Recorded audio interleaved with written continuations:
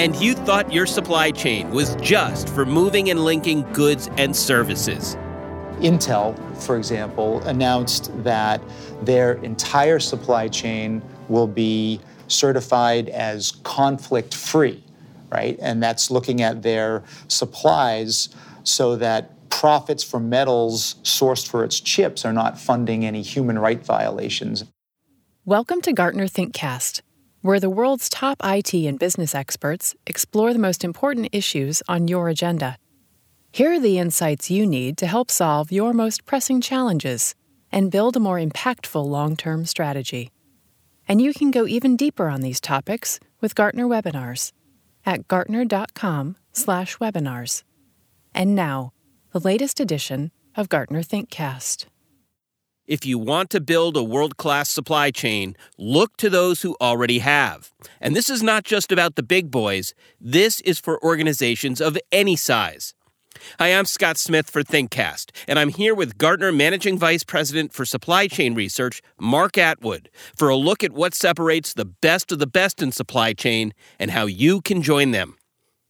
Mark is a co-author of the Gartner Supply Chain Top 25. Mark, welcome. So let's start at the top. Could you tell us who really stood out in the latest Top 25? Yeah, absolutely, Scott. So as you know, and you probably know, this is research that we've done now consistently for many years, and it's always fun and fascinating to see the way this plays out. So for the first time, the consumer products company Unilever actually topped our ranking. They were followed by McDonald's, Amazon, Intel, and then actually a newcomer to the group from the retail sector, H&M. Last year, we set aside we created a category called Masters, and these were for companies that really had been able to demonstrate consistently over many, many years excellence, dominance, and leadership in supply chain capabilities. Last year, in 2015, Apple and Procter & Gamble made the Masters category. This year, once again, because of their performance, Apple and P&G were also our Masters. So those are the top 5 and the 2 Masters in the 2016 ranking. So looking at the top 5 and the Masters, what is it that makes them stand out? What are some of those criteria that really pop out and make them leaders here? Yeah, sure. Let me talk about a few. One of the things that we've consistently talked about with the top 25 is this idea of being demand-driven, of really having a fantastic visibility to your demand signal and being able to translate that demand signal back into a profitable response, a supply response. And that really involves kind of going beyond the inward-focused internal supply chain capabilities that are important and that many companies need to get into place. But really, to become demand-driven, you've kind of got to go beyond that and really think more about orchestrating that supply response across a network of partners.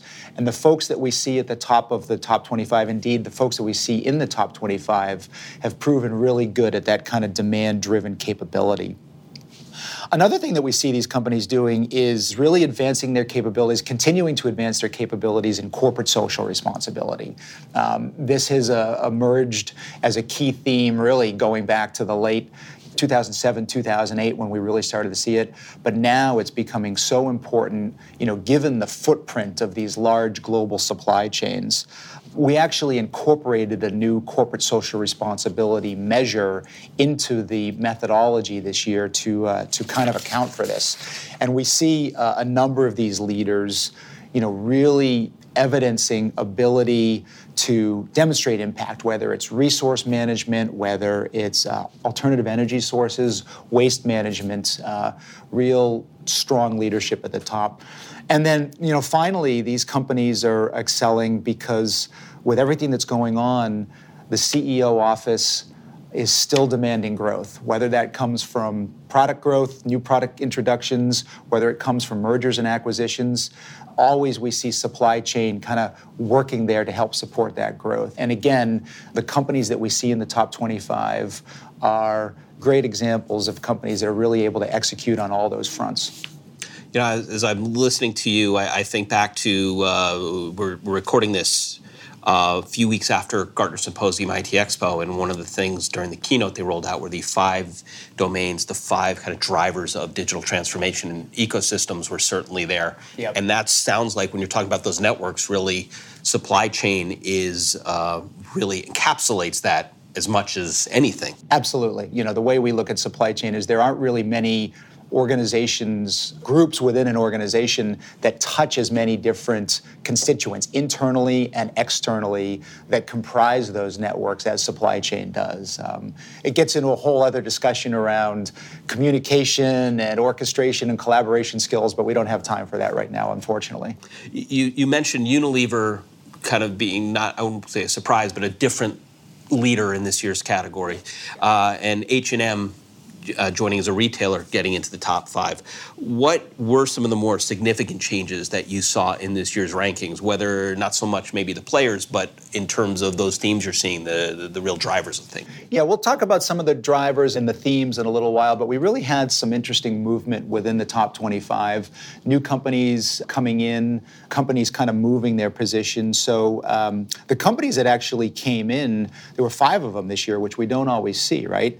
This year, kind of heavier on the industrial side, right? So Schneider Electric, BASF, the chemicals company, BMW, all of those companies joined the global list for the first time. We've seen those companies pop in the regional lists that we've done, specifically as you look at Europe, but this is the first time that those 3 companies are making the global list. And then we had 2 companies that rejoined after being off the list for a couple of years, GSK in life sciences and HP in high-tech manufacturing. So it was interesting to see kind of the arrival and the movement of those new companies on the list. Now, Amazon, interestingly enough, dropped to number 3 after its first year at number 1 last year. And look, with Amazon, it had nothing to do with flagging financial performance, inventory, or the opinion polls, and I'll discuss the methodology in a little while. But this was really Amazon kind of scoring lower, relatively speaking, on this new corporate social responsibility metric that we introduced. Look, Amazon is known for being relatively close to the vest, that kind of a culture, and there's historically been kind of a lack of transparency there to what they're doing from a sustainability standpoint. And part of our measure acknowledges transparency and the ability to share what you're doing with your sustainability efforts. We think this is changing, though. I mean, we've definitely seen Amazon bringing in more sustainability experts and talking more about sustainability. So we expect to see them make another run at it in the near future. You can find much more on this and other key IT and business topics in Gartner's webinars at gartner.com/webinars. And of course, more of our ThinkCast discussions at gartner.com/podcasts.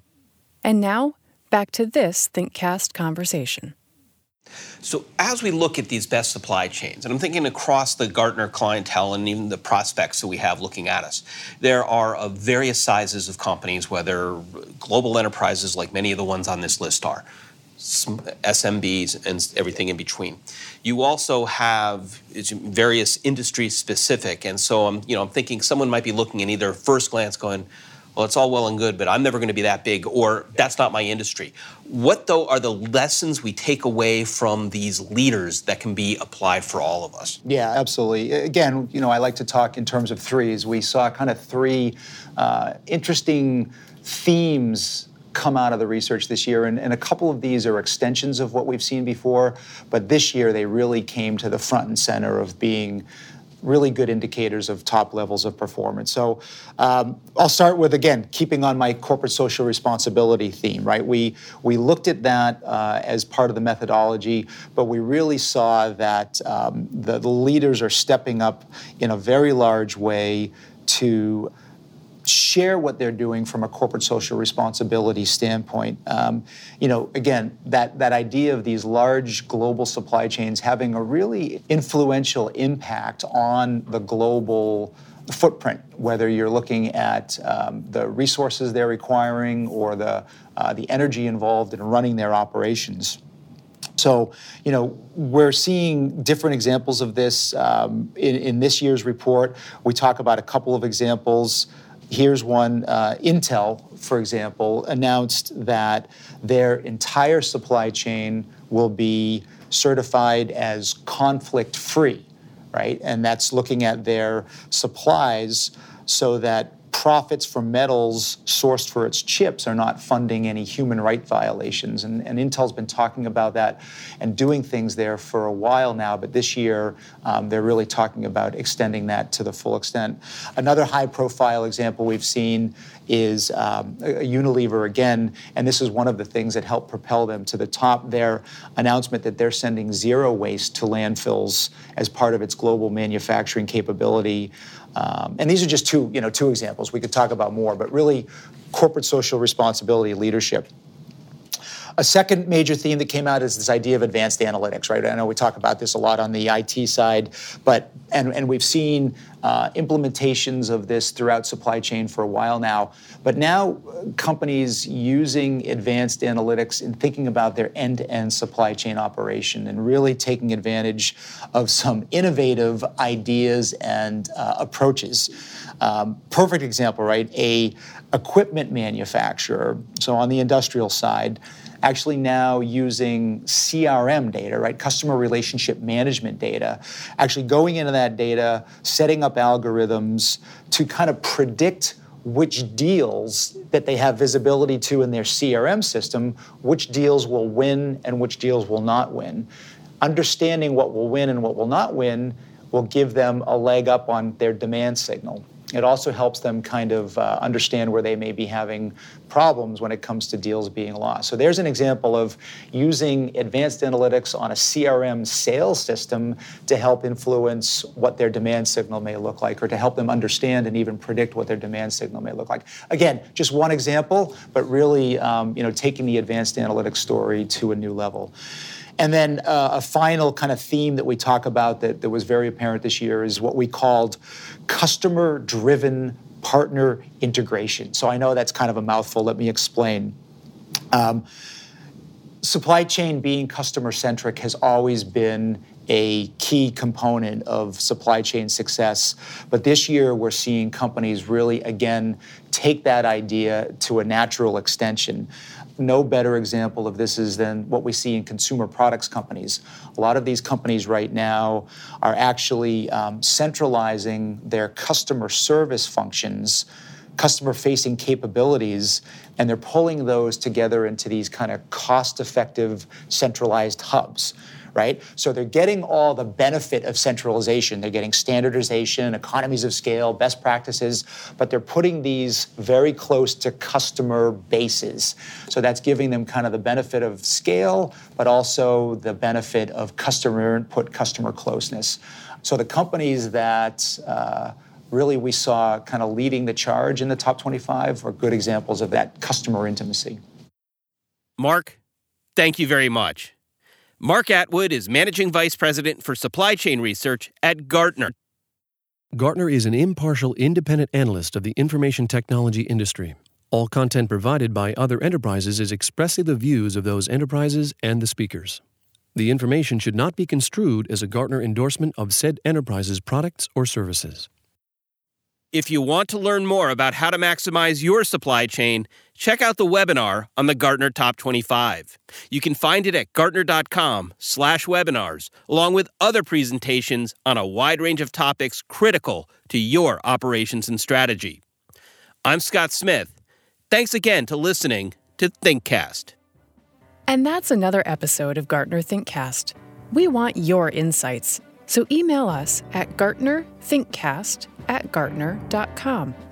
You can hear more ThinkCast segments at gartner.com/podcasts. And you can subscribe to our podcasts on iTunes, SoundCloud, Stitcher, and Google Play.